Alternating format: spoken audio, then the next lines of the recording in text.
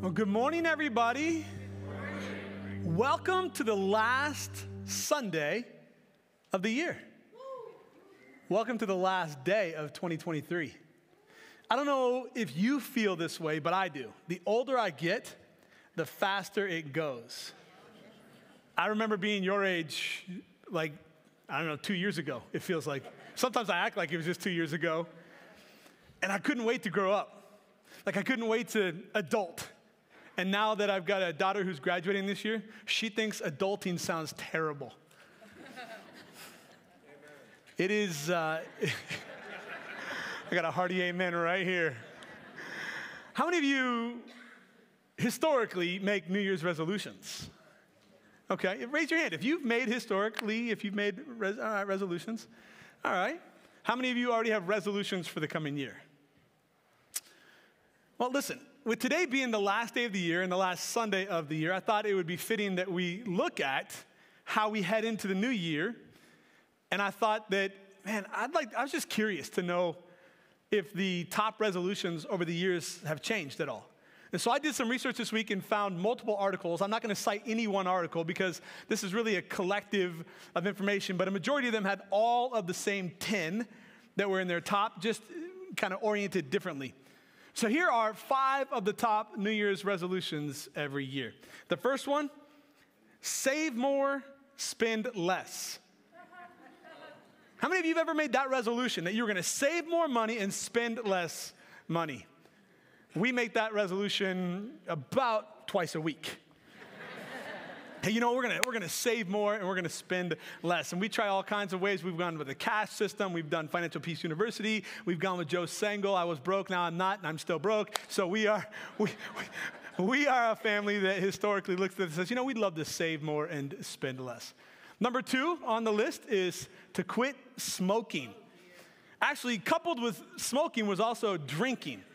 Going into the new year, that we're going to quit a habit is really what it amounts to, that there's a bad habit that you want to kick, that you want to get rid of. And smoking and drinking are 2 of the most desirable things to stop when it comes to resolutions. Number 3, get into shape. Become more physically fit. I have a really good friend who is the owner of Anytime Fitness. And from now until February, the end of February, business will increase and people will come into the gym and they will take more selfies sitting on more equipment and having more conversation. If that's you, I hear the YMCA is looking for people to come work out there. The fourth would be to kind of fall in line with this, is to lose weight, to change your diet or nutrition. You step on that scale after Thanksgiving and Christmas and you decide, January 1, that's it. I'm going to lock it in. And you go on some iteration of a diet.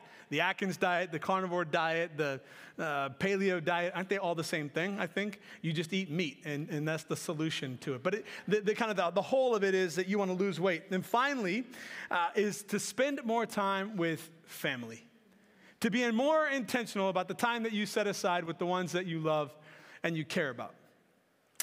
I was looking at why, historically, 90% of every resolution made at the onset of a new year will fail or falter before the end of February.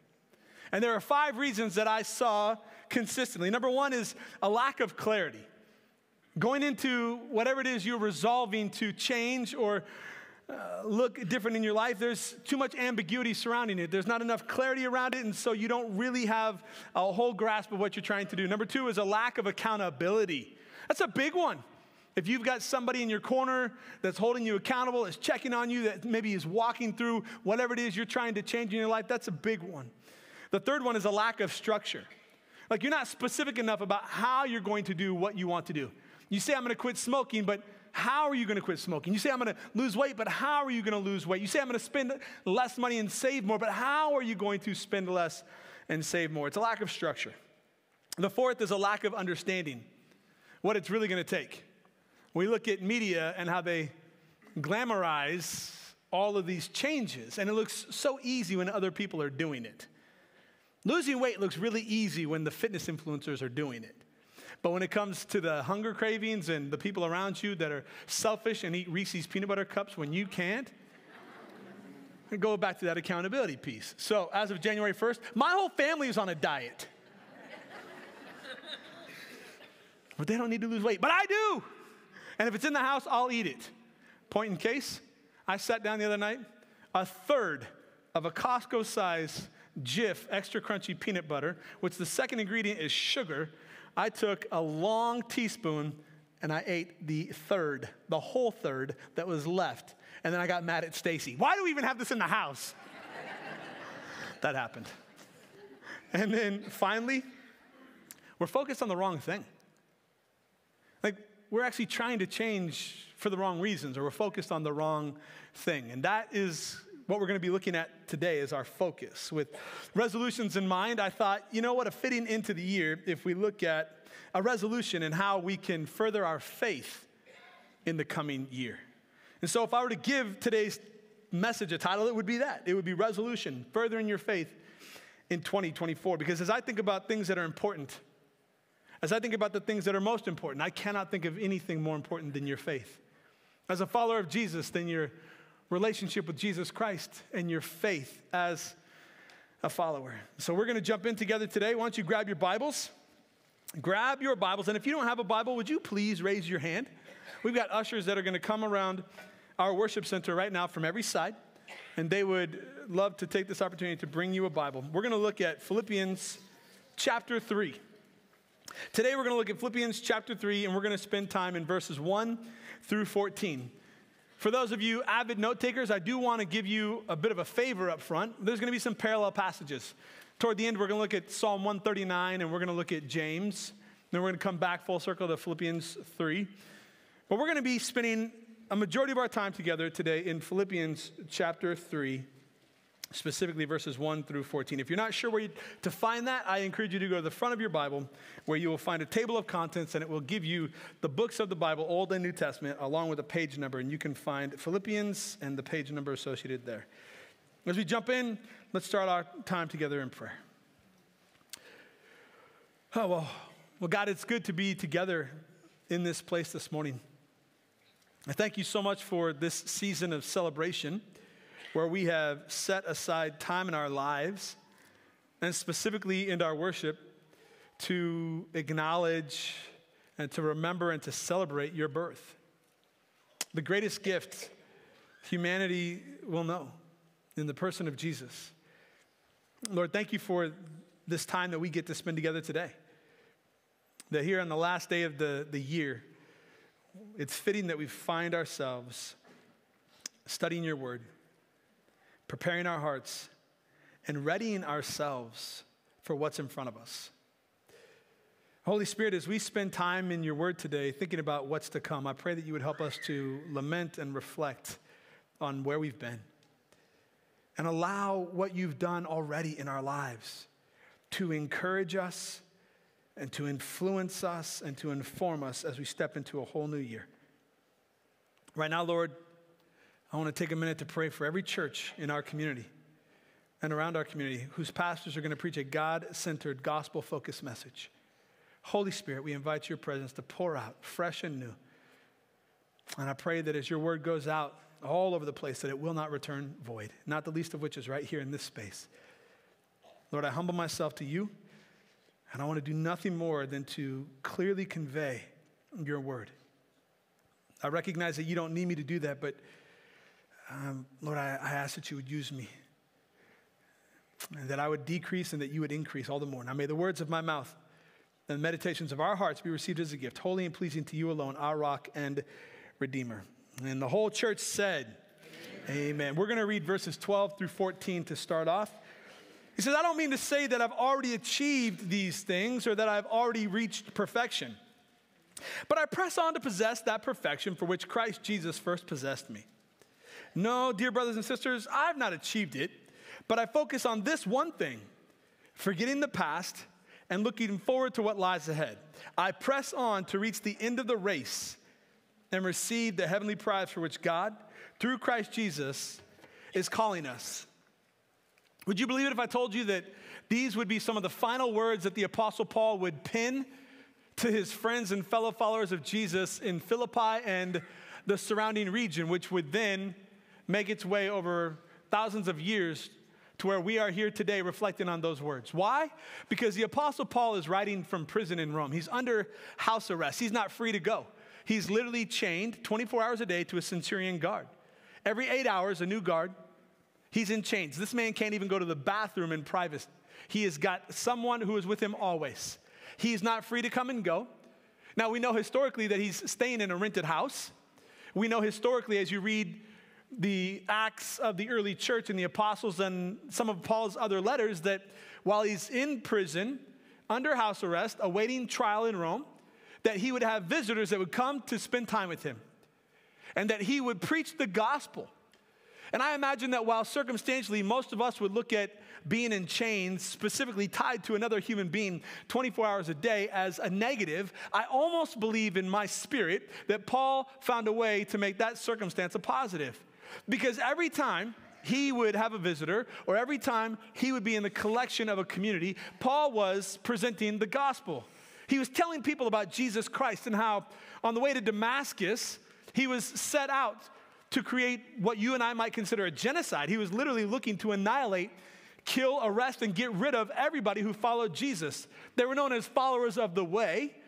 That might sound like an interesting term. Where do we get that term, followers of the way? Well, Jesus says, I am the way, the truth, and the life. No one comes to the Father except by me. And so early adopters of the faith were identified as followers of the way. Jesus was the way, and they were following him. Therefore, these Christians, these little Christ followers, were pursuing him, and Paul was on his way, dead set on eradicating all followers of the way. As he's on his way with permission from the highest authority to arrest, kill, and eradicate followers of the way, he's there with companions, and he has this radical encounter with Jesus. And we know that he's thrown to the ground, that he is blinded by this incredible light, which we know is the very presence of Jesus Christ. And he says, Jesus, that is, Saul, Saul, why are you persecuting me? And Saul says, who are you, Lord? He says, I'm Jesus Christ, the one that you're set on getting rid of. He's led into Straight Street in Damascus, and there he's going to fast, and he's going to pray for 3 days until a man named Ananias comes to him. And he lays his hands on him, knowing that his life was on the line because Saul had legal authority to arrest and even kill this man. He says, brother Saul, God has a plan and a purpose for your life. He's going to use you. And immediately scales fell from his eyes, and he broke his fast, and he ate, and he was baptized, and he goes into a place of sharing this transformation story and then into the study in his life. And so I imagine that during his final days, during his final hours, the Apostle Paul is reflecting on the whole of his life. Unlike you and I, where we aren't sure when our time will come to an end, Paul was. He had been arrested multiple times. He had been released and freed. He had ended up back in Rome, and now he's under house arrest, and he knows that the end is what's in front of him. What would you do with your time and your intellectual energy if you knew that your time was running out? As you think about the whole of your life, wouldn't you process where you had been?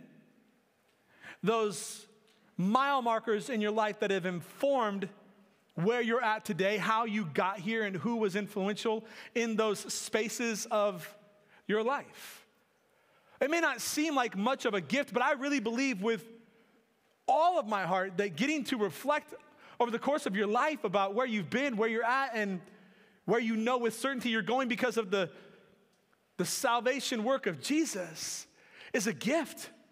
And I think it's a gift that every one of us needs to implement and apply and put into practice in our lives. And I can't think of a better platform to do that than the end of the year, the last Sunday, the last day of the year, where we can look back over the course of this year and really over the course of our lives and reflect on the person and the power of Jesus, good, bad, or indifferent. Now, listen, we look at this, and we're going to get into this text in just a moment, and it's really easy to do when things are going well, when you've had a good year. But what about when circumstances are less than ideal? I still think that not only do we have an opportunity, but we have an obligation to reflect on how good God is in the midst of difficult circumstances. Do you know that if I were to give the book of Philippians a heading, I would actually use the word joy. Paul is going to talk about this word over and over and over and over again. He's going to talk about joy. Now, how can you write about joy when you are chained knowing that you're about to have your head cut off because of your faith? You're going to be persecuted, and at one time you were the greatest persecutor. That what you set out to do will be done to you. I imagine much like Haman, who set out to kill Mordecai, when he realized that the death he had set out for his adversary was now upon him. Paul looks at this, and in this space, the irony of that. And yet he can still talk about joy, because our joy is not an emotion. Our joy is a state of being, and it only happens through the person of Jesus, and it's not circumstantial. Somebody needs to hear that this morning. Your joy is not circumstantial. We need to stop conditioning ourselves to believe that joy is a byproduct of things that go well or that are good. Because regardless of circumstances, I know this to be true. God is good. He is sovereign. He is in control. He has got all things in heaven and on earth in control. And so with the final words that Paul writes, he's going to reflect over the course of his life, and we're going to lean into some of his reflections. Let's go back to verse 1. Philippians chapter 3, verse 1. Knowing where he's at, kind of some of the culture and context, check this out. He said, whatever happens, my dear brothers and sisters, rejoice in the Lord. I never get tired of telling you these things, and I do it to safeguard your faith. Can you imagine that? When you're at the bottom of life's ladder, like you're on the bottom rung, being able to look at others around you and say, you know what? Rejoice. And we rejoice for two reasons. Paul makes it really clear here. Number one, we rejoice to give glory to God. And number two, to build others up around us. Have you known someone who's gone through life's circumstances that were tremendously difficult, and yet somehow they managed joy in the midst of all of it? Brad Ventura, 21 years old. He was a student at Oregon State University studying to be a registered nurse. Decided he wanted to be a nurse in oncology because as a freshman in college, he discovered a sarcoma, a tumor in his body. And he began to fight, and fight hard he did. And he did it with such tremendous joy that he ended up on multiple shows. He danced his way through chemotherapy and treatment. They recorded it, and he even found a segment on the Ellen DeGeneres show. He sang his way through all of this. And I'll never forget when Brad, through his treatments, we went through a pretty rough winter in Oregon. I think we had like 1.5 inches of snow, and they shut everything down. I was a college young adult pastor at the time. Brad and his sister Kristen were in my college young adult ministry. We had over 100 students gathering every single Thursday night for what we called the Inn. And we'd gather for worship, and we had a lot of things in common, not the least was cheesy boy band songs. Now, growing up, this is going to surprise some of you, but I was a huge New Kids on the Block fan. Like the original New Kids on the Block, not NKOTB. And one of my favorite songs growing up was The Right Stuff. And there's some moves to that where you grab your belt and you go, oh, oh, oh. About half of you have no idea what I'm talking about. About half of you wish that you had no idea what I'm talking about. You had the Jordan Knight poster on your wall, you liar. Maybe Donnie, I don't know. They used a VHS camcorder, and they recorded this skit for me. It was for a Christmas gift. And it was on the stage at our church, and they recorded the whole of the song, dancing and all the moves and different parts of it. I mean, it was incredible what they did. 3 months before Brad died, he was declared cancer-free. And they went to do a routine follow-up and found that the cancer had quickly and radically invaded his body again. Out of options, he sang and danced his way into eternity. And on his celebration of life, at his memorial service, over 700 people attended the memorial service. We packed out our worship center, about the same size as this, and we fit 525 in here, and we had overflow all over the place. One of the coolest moments of my life when I got to officiate that celebration of life service was they played the video that they had recorded, and up on the stage, every member of the band that had done that were up on stage except where Brad was standing. It was empty, and yet it felt so full. Why do I share that story with you? Because the whole time that I knew Brad, I knew him 3 years. I don't know that one day of those 3 years was easy for him, and yet you would have never known that he was struggling because he put his whole trust and his whole faith in Jesus and not his circumstances. And others, because of Brad's life, were edified. They were built up because of the way he handled life's difficulties and circumstances. Does that mean that I think Brad enjoyed what he went through? No. Do I know like I know with every fiber of my being that Brad did everything he could to become cancer-free and healthy? Yes. Yeah, we prayed earnestly, faithfully, brought him before the elders, anointed him with oil. We bathed that boy in prayer. He went to prayer services and healing services and did every kind of treatment you could, and yet still in the end, the Lord chose to take him. But he didn't do so begrudgingly. He went with joy in his heart, and to this day, here I am, almost 20 some odd years later, and it still has an impact in my life. How you live your life, let me say this way, how we live out our faith in the midst of life's circumstances should bring glory to God and good to others around us. We may not be able to change our circumstances, but we do have an option with how we choose to face those things in our lives. Verse 2, watch out for those dogs, those people who do evil, those mutilators who say you must be circumcised to be saved. For we worship by the Spirit of God are the ones who are truly circumcised. We rely on what Christ Jesus has done for us. We put no confidence in human effort, though I could have confidence in my own effort if anyone could. Indeed, if others have reason for confidence in their own efforts, I have even more. Sounds a little arrogant, doesn't it? It is. And we'll get into the whole of that in just a second. What's going on in Philippi now, 10 years later, Paul had established this church. It's the first church that really takes off and gains this movement that is impacting other communities around them. There are these false teachers that are coming in. There's a group known as the Judaizers. These are zealous, God-fearing Jews who believe in the work and the person of Jesus, sort of. They would put it like this. Jesus, yes, but your works are necessary for salvation. Like you need Jesus, but you also need works for salvation. Now we know the whole of the text says that we are saved by grace through faith and not by works so that none of us can boast. But we also know that the counterpart to that is in James, where the brother of Jesus says, listen, we're saved by grace through faith, but your works, though not necessary for salvation, are a direct byproduct of your salvation. Like, we know that you're saved because of how you live your life. We know you're saved because of the spiritual gifts that are going to flood through you and how you're going to apply them in your own life and the lives of those around you. These Judaizers would come in and they'd say, listen, if you really want to be saved, you've got to be circumcised. And they're bringing this message to a Gentile group. That wasn't a part of their culture. That wasn't a part of their history. They hadn't signed up for that. Imagine that membership class. Hey, welcome to church. Today, if you want to be a member, you got to get circumcised. You would see membership in that church dwindle quick, fast, and in a hurry.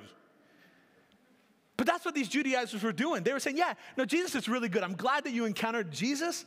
That's great, but you now need to be circumcised. Why? Well, because according to their history and their heritage, their own standards, their way of being, there was this covenant commitment between Yahweh and the nation of Israel, these Hebrews, that on the 8th day, they would be circumcised, and this would be a physical sign, an outward appearance that would set them apart as different or distinct from all the other nations. And so what God intended as a good thing, but never to replace salvation, they took and they made a superimposition on others. Church, I really hope that we don't do that we don't take our traditions and superimpose them on the church or on others around us as though they're somehow necessary for a right relationship with Jesus or for salvation or even to make you a better follower of Jesus. And we can do it in some subtle ways too. We can have our convictions about alcohol, for instance. I've talked about this several times over the years. I choose to abstain from alcohol for a couple of reasons. Number one, like, I'm too cheap to pay for that kind of stuff. It's true. Number two, they say that alcohol is an acquired taste. Why would I ever want to acquire that taste? Anything that's going to burn your throat or taste bitter and disgusting, wow, you get used to it. Why? Yeah. But the bigger issue for me is I'm an addict. Church, I have an addictive personality. Like, inherently, that's how I was from the time I was a little kid. I'm a pendulum guy. Like, I'm all in or I'm all out. And if you've ever gone out to eat with me, you know that I drink water like a camel. They literally, by about the second or third refill, just bring the jug and set it down in front of me. Can you imagine if I drank alcohol? Like, and I'm a big guy too, 6'1", 215. Like, I would imagine. The long story short is it's expensive, it tastes gross, and I'm an addict. So I choose not to drink alcohol. But how wrong would it be for me to tell you as your pastor that if you drink alcohol, you're sinning and going to hell, or that you're somehow less than as a follower of Jesus? The Bible doesn't say that. The Bible literally doesn't say anywhere that you can't drink alcohol. What the Bible does say is that you cannot become a drunkard, that you should not become drunk on wine. Why? Because you look stupid and you act foolish and you do things that are not consistent with Christ. You allow a chemical to alter your mind and to change your body. And so you're not honoring your faith, you're not honoring Christ because it's altering your behaviors. Some of you in here this morning, you shouldn't drink. Not because biblically you're unable to, but because physically you're unable to. You make really poor decisions. You get liquid courage and you say things that either A, you would never say with a sober mind, or B, you forgot that you said to begin with, and you're damaging relationships. And you're hurting your body. And you're doing damage to your bank account. Like, there's just some of you who do drink that you probably shouldn't. But there are others of you who are holding on to alcohol as an example with legalism in your heart, saying, well, if you drink, you're just not, I just don't know about that. Stop it. If you're going to formulate an argument, please use the whole of the scriptures. That's just one example. We could give many, many, many more. And so what he's dealing with here are these Judaizers who are coming in, and they're saying, Jesus is good, but you also need to be circumcised. Like, you've got to do these things. There's this regiment. There's 613 laws you've got to follow, and there's these traditions you've got to uphold. And he calls them dogs. He says, watch out for those dogs.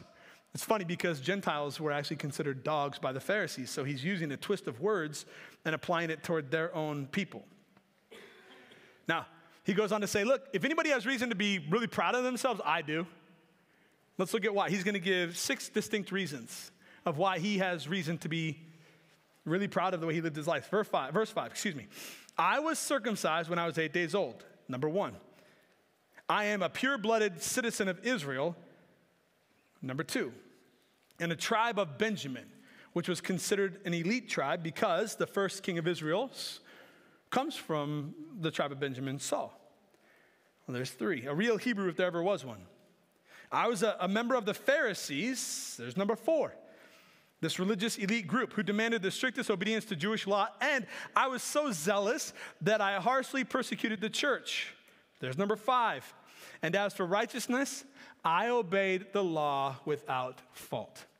365 prohibitions, 248 mandates, and Paul says that he obeyed all 613 laws perfectly. As human effort goes, Paul is about as perfect as anyone will ever be. And he's telling the whole of the church, guys, like, if anybody has a leg to stand on when it comes to superimpositions of the faith and what you need to do to be a better person, a better follower of Jesus, I do. And my life is the standard. My life is the example. Don't take my word for it. Look at the whole of my life. Like, I'm not a hypocrite. I'm not telling you to do something that I wouldn't do. It's not do what I say, not as I do. It's literally look at my life. He says this as an example. Verse 7.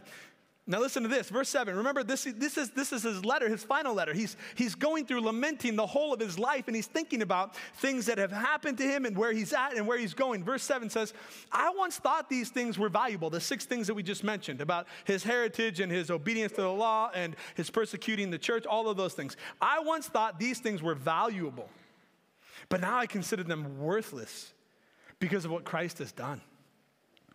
Yes, everything else is worthless when compared with the infinite value of knowing. That word knowing is where we get the word gnosis.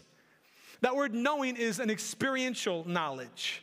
I'm not learning wisdom from your experiences. This is personal experience that I've gained through how I've lived it and I've experienced it. And he says, I've experienced Jesus. That's what he's saying. Yes, everything else is worthless when compared with the infinite value of experiencing or knowing Christ Jesus, my Lord. For his sake, I have discarded everything else, counting it all as garbage, so that I could gain Christ and become one with him. I no longer count on my own righteousness through obeying the law. Rather, I become righteous through faith in Christ. For God's way of making us right with himself depends on faith. I want to know Christ, and I want to experience the mighty power that raised him from the dead. I want to suffer with him, sharing in his death, so that one way or another, I will experience the resurrection from the dead. The whole of this text is the value that the Apostle Paul finds in the work of salvation. When we think about salvation, we should think about salvation as the overarching theme in 3 parts. Part 1 of salvation is what's known as justification. Justification, broken down, distilled down to the most common understanding is simply this. Justification is just as if I had never sinned. Justification is being made right or righteous from your sins. Justification is that place where Romans 3:23 says, for all of us have sinned and we all fall short of God's glorious standard. Romans 6:23 tells us that the consequence, the direct result from that sin, for the wages of sin is death, but the gift of God is eternal life through Jesus Christ our Lord.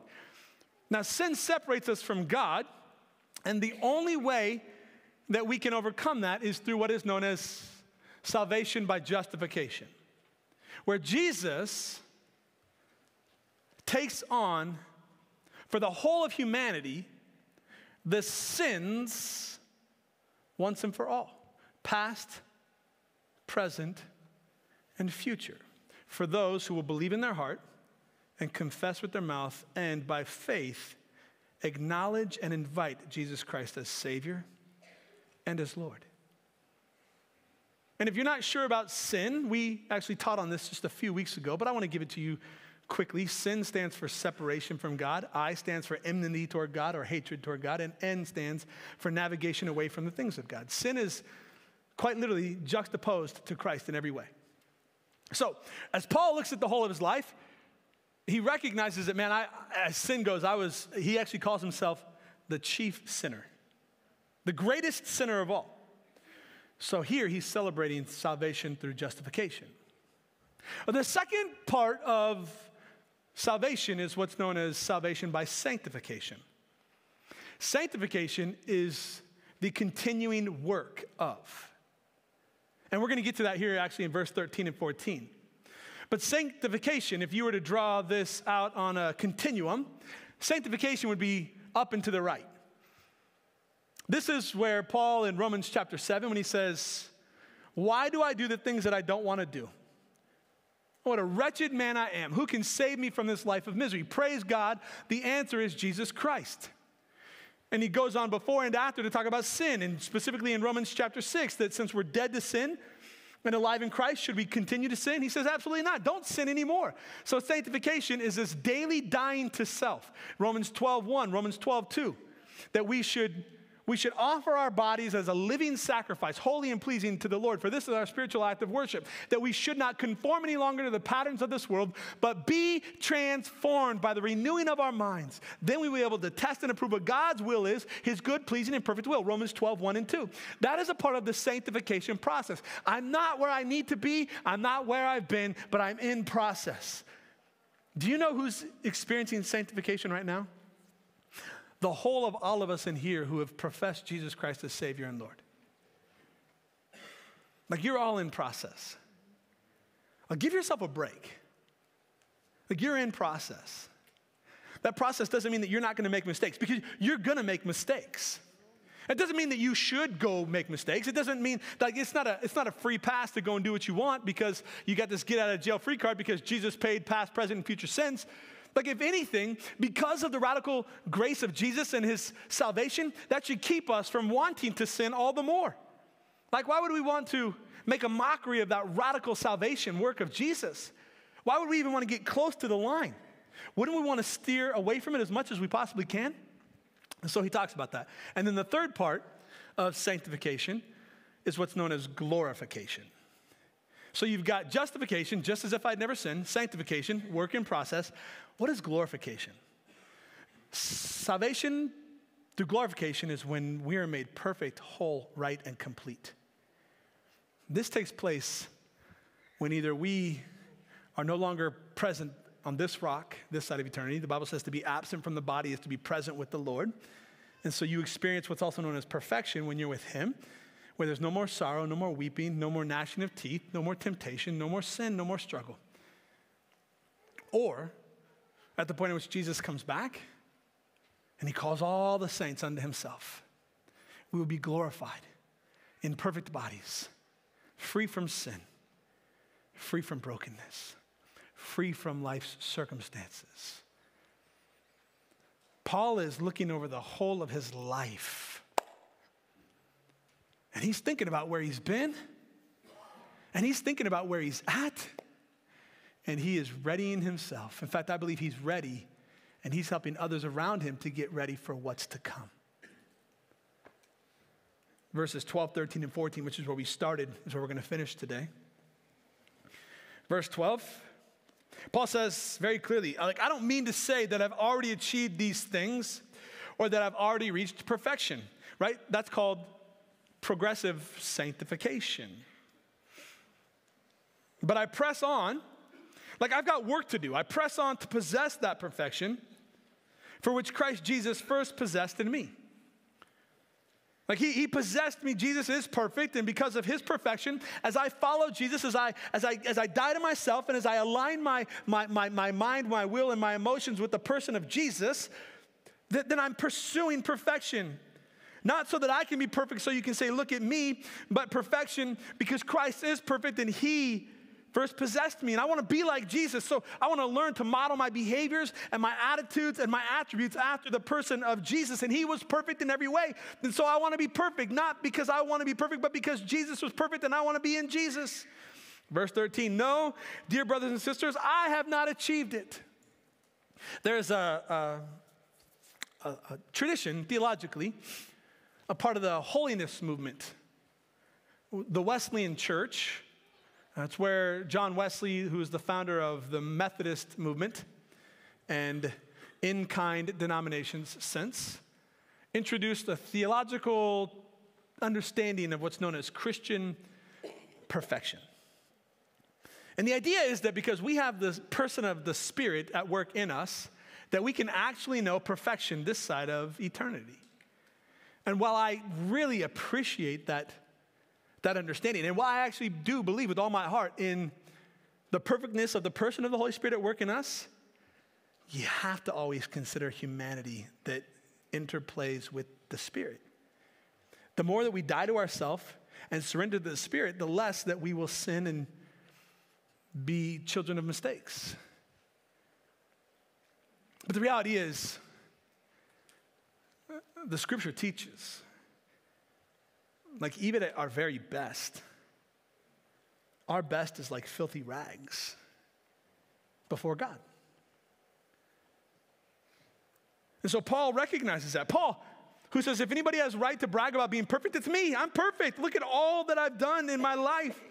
Verse 13, he's in process, sanctification. No, dear brothers and sisters, I have not achieved it, but I focus on this one thing. Remember I told you of the top 5 resolutions that people make every year. There was 5 reasons that people don't follow through with them. Number 1, they don't have accountability. Not in this order, but no accountability. They weren't realistic, too ambiguous, those kinds of things. But the biggest reason is because they're focused on the wrong thing. They're focused on, I'll give you an example. People come to me often, and they'll ask me how I got in shape, physically fit. Because if you know my story, you know that I used to be morbidly obese. At one time, the heaviest I ever saw on the scale, and then I got too embarrassed to weigh myself after that, was 336 pounds. I'm 215 pounds right now as I stand before you. And they ask me, like, how did you do that? Did you work out a lot? Like, what's your workout? What's your routine? And I can tell them all day long. Well, Monday is a push day. It's chest and triceps with a little bit of shoulders. And Tuesday is back and biceps with abs. Wednesday is legs. I typically skip that day. Thursday is a day off. Friday, I start all back over with, I do heavy weight and lower reps at the front end of the week. And then I in the back end of the week, I'll do higher reps, lower weight. And so I go through this whole thing. So they'll try it, but then they'll not see any change. I've written whole programs for people. When I talk to them about nutrition being 80% of it, did you know that? Of the whole of your health, 80% of your problem is not what you do with the weight, but what you put in your face. Like the biggest push-up I ever did was the one away from the table. That's my downfall. Like I've never had a problem in the gym. I've never had a problem with athletics or being physically fit or active. I'm an active guy. I don't sit down. I don't rest. And I remember that part where I told you about the pendulum, where I'm all in or all out. I have a confession that I need to make to you right now. On Thanksgiving, my wife Stacy made 5 apple pies. 3? 3, I don't know. There was a lot. 3 apple pies. Okay, 3. I just lied. I'm sorry. I had another confession. 3. 3. Thank you for saying something. I don't want to get that wrong. I appreciate it. I mean, at least I don't preach a whole sermon with a zipper down and nobody says anything. That's happened before. If you were here for that service, shame on all of you. I haven't forgiven you yet. If you go backstage, there's a great big bright yellow sign right at the door, right at the top of the door jam that says, check your zipper. Thank you. So on Christmas, or Thanksgiving, my wife made 3 apple pies, and I gave myself permission to eat some apple pie. And so I took a fork and I ate 1 entire pie in 1 sitting. That's 8 pieces. And before the night was over, I ate half of another pie. That is 12 pieces of apple pie. I'm a pendulum kind of guy. Like I'm all in. And my wife kind of looked at me and said, "You going to save any for anybody else?" I said, "I'm thinking about it." And I went to bed questioning all of my life's decisions that night, knowing that I had sinned because I willingly walked into gluttony, and knowing that the ramification of the sugar that I put in my body. I don't eat sugar like 350 days a year. I ate so much sugar that I think I was a diabetic for a day. It was insane. Night sweats and just miserable. That's how I got to be so big. Was just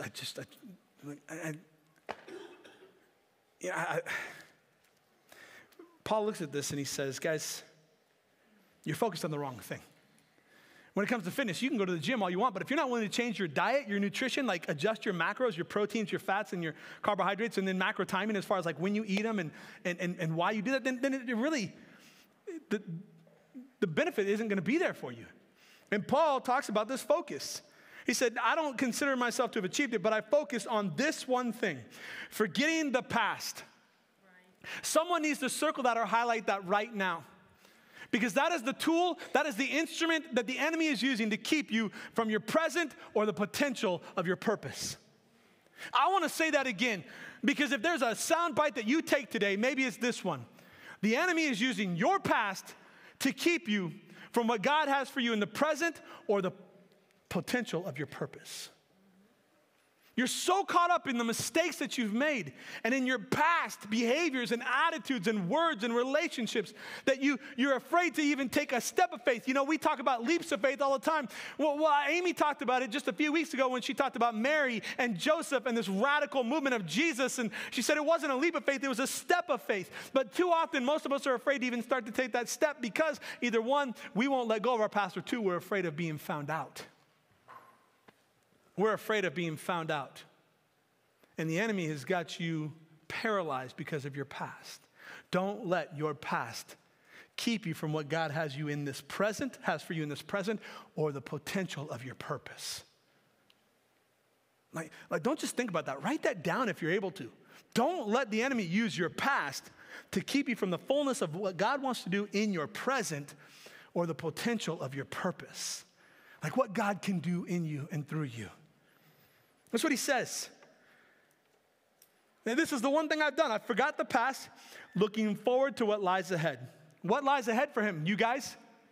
He's in chains, locked up to a guard. What lies ahead for him is death. He's going to become a martyr. He's going to be persecuted for his faith. And he says, that's one thing I do. I forget the past and I look forward to what lies ahead. And then he takes it and he doubles down. And when he says, I press on to reach the end of the race and receive the heavenly prize for which God, through Jesus Christ, is calling us. Like he wants to know faith to the fullest, even the persecution piece.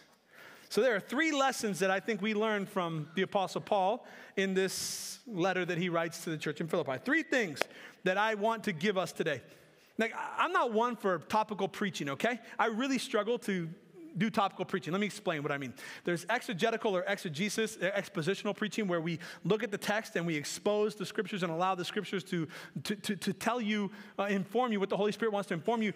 And then there's topical sermons where people will develop kind of a big idea or a central theme, and then they'll find Bible verses that go along with it to make their point.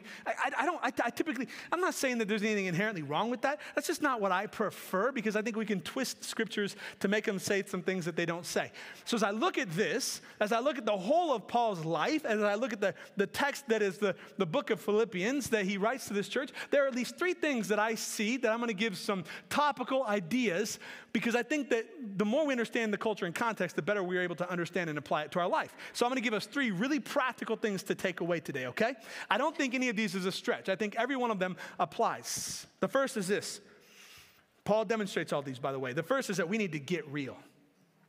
Like, we need to get honest with ourselves. We need to get real and do a reflection of ourselves. We need to allow the Holy Spirit to search us and speak absolute truth, not relative truth, but absolute truth to our hearts and our minds. Paul looks at the whole of his life, and he's really honest about where he was. He doesn't sugarcoat the kind of atrocities that he had been a part of. He doesn't sugarcoat the pride that he saw in himself. He doesn't sugarcoat how he was trying to save himself by works and justify himself by works. He doesn't sugarcoat any of it. He says, I'm a chief sinner. I'm the worst of all of you.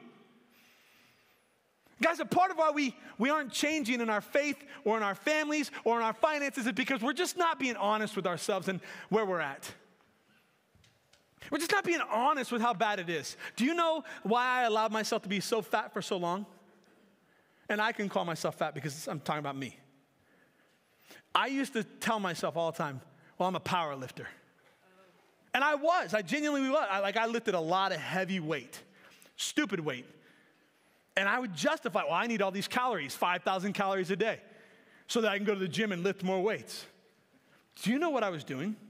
Justifying my junk. Like, I wasn't being honest with myself. Do you know the first time I realized I had a problem was when the first time Stacy and I went to get life insurance, I didn't qualify because I was morbidly obese. So I had to have the lady who was doing the labs and the weight and all that stuff come back that afternoon. I had her come back 4 hours later. This is really sad but true. I had to lose 13 pounds, 13 pounds. I was 313. I had to be at 300 pounds. So I had her leave, and I said, come back 4 hours later, and I'll be there. She looked at me. What are you talking about? I said, lady, I wrestled in college. I got this. I put on 50-gallon garbage bags, Ziploc them to myself, like saran wrap them to myself, I did what I used to do when I cut weight in high school and college. I went to the sauna, and I came back, I was 297. I lost like 16 pounds in 4 hours. It wasn't healthy, and I don't recommend doing that for anybody. In fact, it's illegal now. You can't even do that in sport. They take your weight at the beginning of the season, and you're only able to lose so much in the course of it. But that's like, I just justified my junk so much. I just explained it away. Can you just be honest that you probably do the same thing? With whatever it is that is keeping you from the fullness of your faith, you're probably just justifying your junk. You're just making excuses. And so the first thing that we can do is get real. Look at this, Psalm 139. I'm going to read two parts of this. Psalm 139, I want to read verse 1 through 6, and then I want to pause and jump to the very end, the last two verses, 23 and 24. This is a Psalm of David. Here's what David says. "O Lord, you have examined my heart." So now he's speaking about what God has already done. "And you know everything about me." Guess what? The gig's up. You got me. You know everything about me. Verse 2 says, "You know when I sit down or stand up. You know my thoughts even when I'm far away. You see me when I travel, and when I rest at home, you know everything I do. You know what I'm going to say even before I say it, Lord. You go before me and follow me. You place your hand of blessing on my head. Such knowledge is too wonderful for me, too great for me to understand." Like he's saying, God, you know all these things, but there is still on verse 23 and 24 an invitation. He's still on the back end of it getting real, getting honest when he says in verse 23, knowing that God knows everything, he still invites the process. "Search me, O God, and know my heart." He welcomes what he knows is already true. "Search me, O God, and know my heart. Test me and know my anxious thoughts. Point out, reveal to me anything in me that offends you, and lead me along the path of everlasting life." If you want to know the fullness of your faith in 2024, let's start by getting really honest. Let's get real with where you're at and where you've been. Ask the Lord to search your heart, to test you and to reveal to you if there's anything that is offensive to him in your life, in the way you speak, in how you treat other people. You know, like I'm so glad for sanctification, aren't you? Because I'm a work in progress. In fact, just 12 hours ago, my wife and I, after my son's fiance, Riley, turned 21 yesterday, and we took her out to dinner, and as we were out to dinner, we had one of my other daughter's friends came with us, and I was giving this kid a bad time. And my wife, she's like, "Man, you are really hard on him. Why are you acting that way?" I said, "What are you talking about?" Like, he knows I like him. And I looked at this kid in front. I said, "You know I like you, right?" And he goes, "Yeah." I was like I'm picking on you because I like you. And so on the way home, I'm talking, and I won't let this go. Like, my wife said something. She pointed out that not everybody appreciates my joking, my humor. In fact, she went so far as to say most people don't. And I said, "Well, hold on. Kevin Barnhill likes my humor. Steve Doolin likes my humor. Jennifer Brown puts up with my humor. Mark Zanato gives it back." Like, I went through this whole list, and she said, "Andrew, like, just stop it. Like, I know you're being playful, and you're trying to pretend that you're this tough guy." I said, whoa. I'm not pretending. I am tough. She said, but like, what if you just changed your demeanor a little bit? And that rocked me. Like, I don't even mean to be. She said, I don't even think you realize it. You're such a big guy and a big personality that a lot of times it can be overbearing and can be intimidating. Like, you're kind of demonstrative. I said, "You don't talk to me that way. What does that even mean?" Here's why I even share that story with you. Like, it took me allowing the Holy Spirit to speak honestly to my heart last night. And I had to ask this question: why do I act that way? Like, why do I go up to my friend Cole and slap him on the shoulder as hard as I can? Well, because he's huge. And I admire his shoulders. I want shoulders like yours. But maybe I don't need to be so aggressive. I don't know. I'm a work in process. So I'm asking the Lord, "Search me, Lord. Know my heart." Like, I would do anything for anybody. Do they know that? Test me and know my anxious thoughts. Point anything out that offends you or anybody else and lead me along the path of everlasting life. And so that's my prayer. And so I give you an open invitation. And I'm serious about this. This isn't for display. I mean this. I had no intention of talking about this. If you see behaviors in me that are inconsistent with Christ, even in banter, like, I'm not willing to sacrifice my testimony for a laugh. If I've ever offended you, publicly I apologize. Personally, come to me and I'd like to make it right with you personally. And in the future, open invitation. My life is a glass menagerie. I have nothing to hide. If you see any behaviors that are inconsistent with Christ in me, please come and tell me. Don't go to social media. Don't go to Blair Gossip. Just come talk to me. Oh, but you're so intimidating. No, I'm not. Just come talk to me. Please. I want to know. And so if my life can be an example of what I think all of our hearts should be, then okay. I'm not better than you. I'm just being really honest about where I'm at in my life. So the second thing that I see from Paul, the first is that we need to get real, we need to get honest. The second is we need to get ready. Are we even ready to change our faith? Are we ready to change our lives? Look at this. I referenced this earlier. James 1, 22 through 25 says, but don't just listen to God's word. You must do what it says. Otherwise, you're only fooling yourselves. For if you listen to the word and don't obey it, it's like glancing at your face in a mirror. You see yourself, walk away, and forget what you look like. But if you look carefully into the perfect law that sets you free, and if you do what it says and don't forget what you heard, then God will bless you for doing it. We need to get ready. We need to apply the words that we're hearing to our lives. We need to be strategic and we need to be intentional. We need to have a plan, a strategy, and accountability in place. We need to be specific about what we hope to accomplish where our faith is concerned. Do you even know what you want to do where your faith is concerned next year? Here is an example. We need to put a plan in place, including studying your Bible, prayer, fellowship, worship, and practicing your faith.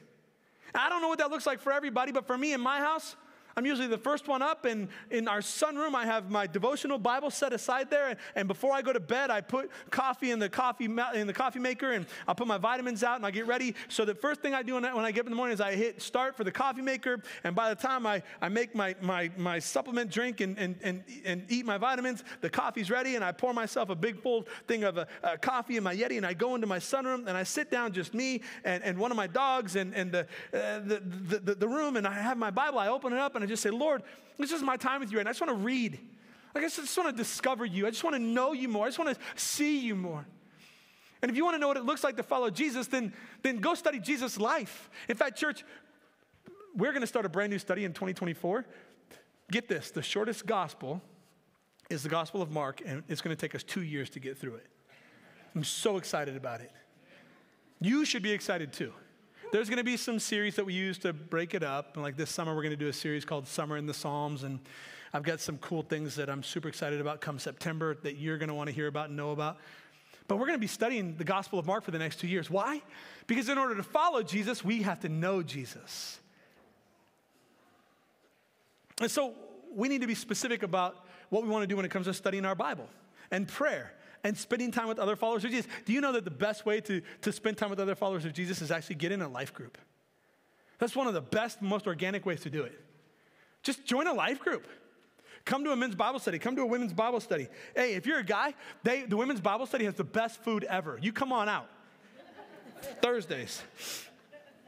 And then we need to get ready to practice our faith. To live it out. And then finally, we need to get going. Regardless of life circumstances, we need to press on. We need to get going, like Paul says, to reach the end of the race and receive the heavenly prize for which God, through Christ Jesus, is calling us. We need to get going. We need to stop talking about it. We need to stop theorizing about it. We need to stop dreaming about it. You just need to take a step of faith. You just need to step in faith and say, Lord, all that I am and all that I have, I give to you. And one of the ways you can practice your faith is by volunteering here. I don't know if you guys know, but our children's ministry last year grew 75% on Sunday mornings alone. We need you to step into the children's ministry and help make a difference in their lives. I need you. I've got a lot of kids. And if you don't start volunteering, we're going to open the doors up and let these 163 kids on a Sunday morning come in here with you. In all seriousness, we need you. There's a lot of places to volunteer around here. I did a devotion with our staff and our volunteers this morning that actually, starting in Romans 11:36 and then through 12:1, we learned that every gift that we have comes down from God. He gives us the gifts, he sustains us, and all of our gifts are to glorify him and to build others up around us. And if you're not using the gifts God's given you, number one, you're not glorifying God, and number two, you're not helping others be better around you. And so as I think about our faith, we need to get real about our faith, like get honest about it. We need to get ready, come up with a plan, and then we need to get going. We need to take that step of faith this year. Do you know that in our church, this actually, on one hand, I'm incredibly encouraged. On another hand, I'm really sad. Of the whole of the year, we average, I'm only giving this to you because this number is important. Throughout the course of a week, including Wednesday nights with youth group, we have 1,800 unique people that come into our building. Like 1,800 unique people. On a Sunday, we're right about 1,000. Over the course of a month, we have about 3,000 unique people that attend our church. The whole of the annual budget this last year, of all 3,000 people that attend our church throughout the course of a month, 16.7% of you make up the entire budget. 83% of the people who call Reach Church home aren't giving anything. I want to tell you, it's not what I want from you. Like what God is doing with what we have right now is incredible. It's miraculous. But if every one of the 3,000 people just committed to 1% this year, we would have an abundance and an overflow that we wouldn't know what to do with. We would make an impact. But we spend hundreds of thousands of dollars every year on outreach and on missions and on making a difference. Do you know that more than 50% of every dollar that comes into this church goes right back out into ministry? And one of the greatest things that we can do to get going is to commit to giving. That's really simple, like something just subtle that we could do, that we could just say, Lord, I'm just going to start with this. Stacy and I, we'd been married for about 10 years. I was pastoring in a church in North Carolina. I was a college young adult and high school pastor. And up until that point, my wife and I would just give like $10 here, $50 there.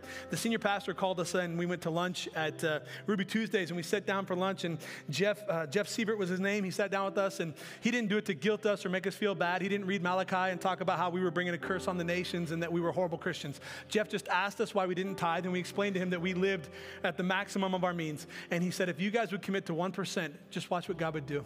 Stacy and I started with 1% that day. By the end of that year, I think we were at like 3 or 4%. And since 2000 and, Stacy, give me the number, 2006, we've been at 10% or more every single year. And we have never been without. God has radically blessed us the whole time. You know, we've even wrestled with how do we encourage people to give here.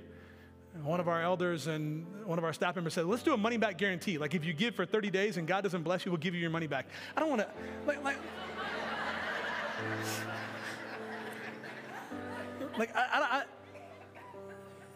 can I tell you why I don't want to do that? Because giving is an act of worship and a byproduct of obedience. And I would never go to God and say, Lord, like I want your sanctification and salvation as long as it aligns with what I want it to look like. And God doesn't negotiate that with me. Hey, Andrew, my salvation is only good if you do this. So can I just challenge you not to give out of compulsion or guilt? And for the record too, look at, if I could have every one of your attention right here. You ask any of my staff members, not the least of which is Mark Zanato and Marilyn Teach, Kevin Barnhill, who's the chairman of our elder board, and Dane Livermore, who's vice chairman. I don't know a single soul in this church and what they give. I don't even know what my staff give. I know what my wife and I give. I ask that I be given notification that my staff is giving, because it's important that we lead the way in all things. Why do I tell you that? Because I don't think any different of you because of what you do or don't give, because it's not about me. It's not what I want from you, it's what I want for you. I want you to trust Jesus in every area of your life. I want you to trust Jesus not only with your faith, but your finances. And I want you to see what God will do. Do you know in the Bible that this is the only time that God says, test me in this, finances, and see if I don't throw open the floodgates of heaven and pour out an abundance on your life you don't even know anything about. Like we need to get going. In our prayer life, we need to get going. When it comes to worship, we're going to close out a song here in just a moment. Worship team, why don't you come on out? Alyssa, would you just put that microphone stand right there, please, so I can grab a guitar in a minute and play with you and sing with you guys. We're going to get a chance to worship God. Stop standing there, so stoic, and allow the word and the music to impact your heart. And then sing these words with us. We're going to be talking about how great our God is. That it's his breath in our lungs. And because of his life that we have life. So I just want to encourage you to get going with your worship. You don't have to be the best. I'm not the best vocalist. You don't have to be the best vocalist. But we get to come together to worship him that way. And one final thing that we're going to get going with. As you came in today, hopefully you received one of these cups. This is a communion cup. If you didn't get one, you can raise your hand right now, and our ushers will bring you a cup. Just hold it up, and they'll come find you. We're going to take communion today. Communion is a spiritual act of reflection. It's looking at what Jesus has done in our lives. You know, the same guy, Paul, who wrote this letter in Philippi, he writes to the church in Corinth, and he says, "For I give to you what I received on the night that Jesus, he was betrayed. He took a common cup, and he said, guys, this is my blood." And he took some bread, and he said, "This is my body. It's given for you. Do this in remembrance of me." So when we do this communion act, it really is symbolic. It's much more, though, than just a wafer, which is actually at the bottom. There's two tabs, one on the bottom. The bottom tab, the smaller one, has got the wafer, and the top tab, if you tear that back gently, it's got the juice. This is an opportunity for you just to reflect on Jesus. That Jesus loves you. That Jesus came, lived, died, rose again, and is coming back. And one of the ways that we get to worship him is with the sacrament. And one of the sacraments we have, one of the two, is through communion. Where we just get to reflect on it and say, God, thank you. Thank you for your love in my life. Thank you for giving your life for me. Now, Lord, as we get ready to take communion, I pray that we would reflect on the whole of who you are and how you love us, and that this would be a response of worship. That as we take this bread, that we remember the body that was given for us. And as we drink the juice, that we would remember the blood, the new covenant that was poured out for us. And that we would, Lord, that you would know how much we love you and we appreciate you and we celebrate you and we give this time to you. And I pray this in your name, Jesus.